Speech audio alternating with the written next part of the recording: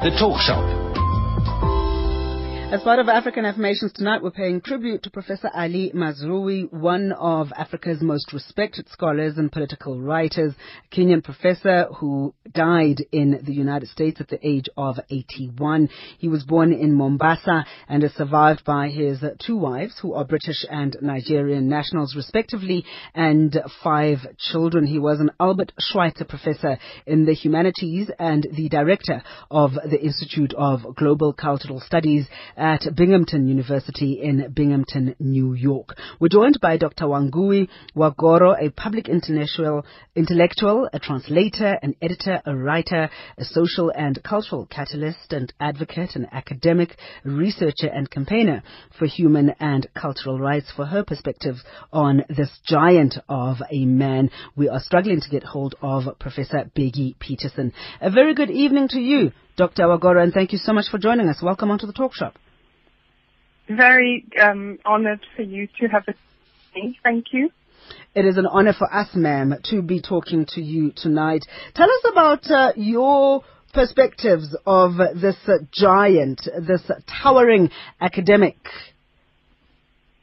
Actually, when you reflect on somebody that you've known for a long time in your life after the past, and I'm really very sorry that Professor Mazrui has passed away, you realize that this was in fact a giant and a colossus of an intellectual, just by his academic and intellectual output, his physical engagement with people all over the world. He was always present where people were participating in thought all over the world: Ohio, London, Denver, Singapore, Australia, Malaysia, Oxford, Harvard, Cairo, Nairobi, Uganda, everywhere. But this is really a true Pan-African intellectual and global scholar. He was quite outspoken with regards to the impact of religion on African politics, looking at Christianity and Islam. Yes, of course you must be aware that Professor Mazrui grew up and was raised in Islamic cultural and religious traditions. But he was a secular man, although he believed he grew up in that culture, so he wasn't separate from it. It's part of the Kenyan heritage, as you probably know. It's part of our natural heritage that we have a multicultural society which we live with comfortably. And he produced an amazing film based on his own life through his own heritage, the Triple Heritage film, for which most people will remember him. Which was produced for the BBC and PBS, and he was engaged also in critiquing the wider global issues, both in Kenya and internationally, and gave deep insights because he was involved in many associations in the US and in Africa that dealt with Islam.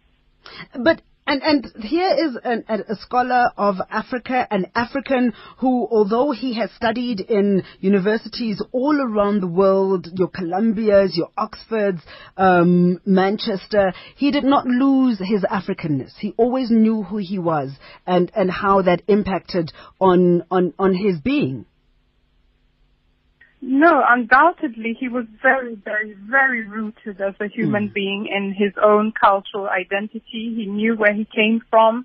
He grew up and studied in Kenya and in, as you know, and he took Kenya with him. And also you will know that he studied during those years that were very critical and important of Africa. He was born, as you know, in 1933.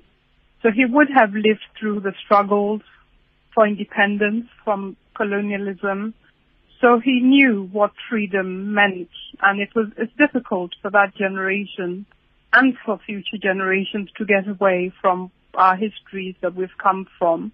And he obviously is the best embodiment of that kind of identity that was not just essentialist in that sense, because he was very, very broad-minded, and as you can see, his scholarship spans such broad expanses of human heritage. So knowing where you begin, where your root is, really. But and that's the beauty of him, is it not? That he was a Pan-Africanist. He was a proud African, and having traveled the world and not only studying at these universities but teaching at them, he did not mince words with regards to, always saying things that would sit well with whatever audience he found in the Americas, in the UKs. He always spoke his mind, regardless of how it impacted or how it would be perceived by the audience that he was speaking to at that time. Yes, he spoke his mind, and he was actually a global African, if you like, because his work impacted on philosophy, politics, African studies, but in their global dimension, as well as, of course, being rooted in Kenya and Africa. But he always would provoke people to think, because, there are tendencies for people to think in very parochial ways. But he would challenge people to think through, and he would say things which he, I'm sure, believed in, but which others saw as controversial. But it always produced in all of us deeper reflection on things which would have taken for granted in simple ways, either because it's heritage or because it's culture or because it's the way we are raised. And he was always challenging us to use our minds to think about situations and to try and arrive at philosophical responses for a peaceful world, because he did believe in peace and he believed in freedom and democracy. What do you think we should take from the life and times of Professor Ali Mazrui as Africans who are trying to be part of the global village? I think people must work hard, really, and have real knowledge, that it's not good to have sound bites.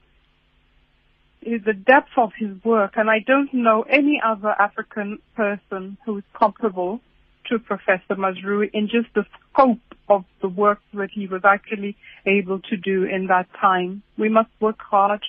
We must be true to our thoughts and to express them and engage with each other in intellectual ways, peacefully, but always trying to look for the best solutions for our continent, for our world, and for people. Dr. Wangui Wagoro, public intellectual translator, editor, writer, social and cultural catalyst and advocate, an academic, researcher and campaigner for human and cultural rights, paying tribute to Professor Ali Mazrui, who died at the age of 81 in the US after being ill for several months. And he will be flown to Kenya. He'll be flown home for burial. And this is according to the chairman of Kenya's Muslims for Human Rights Group. Thank you so much for your time, ma'am. Really appreciate it.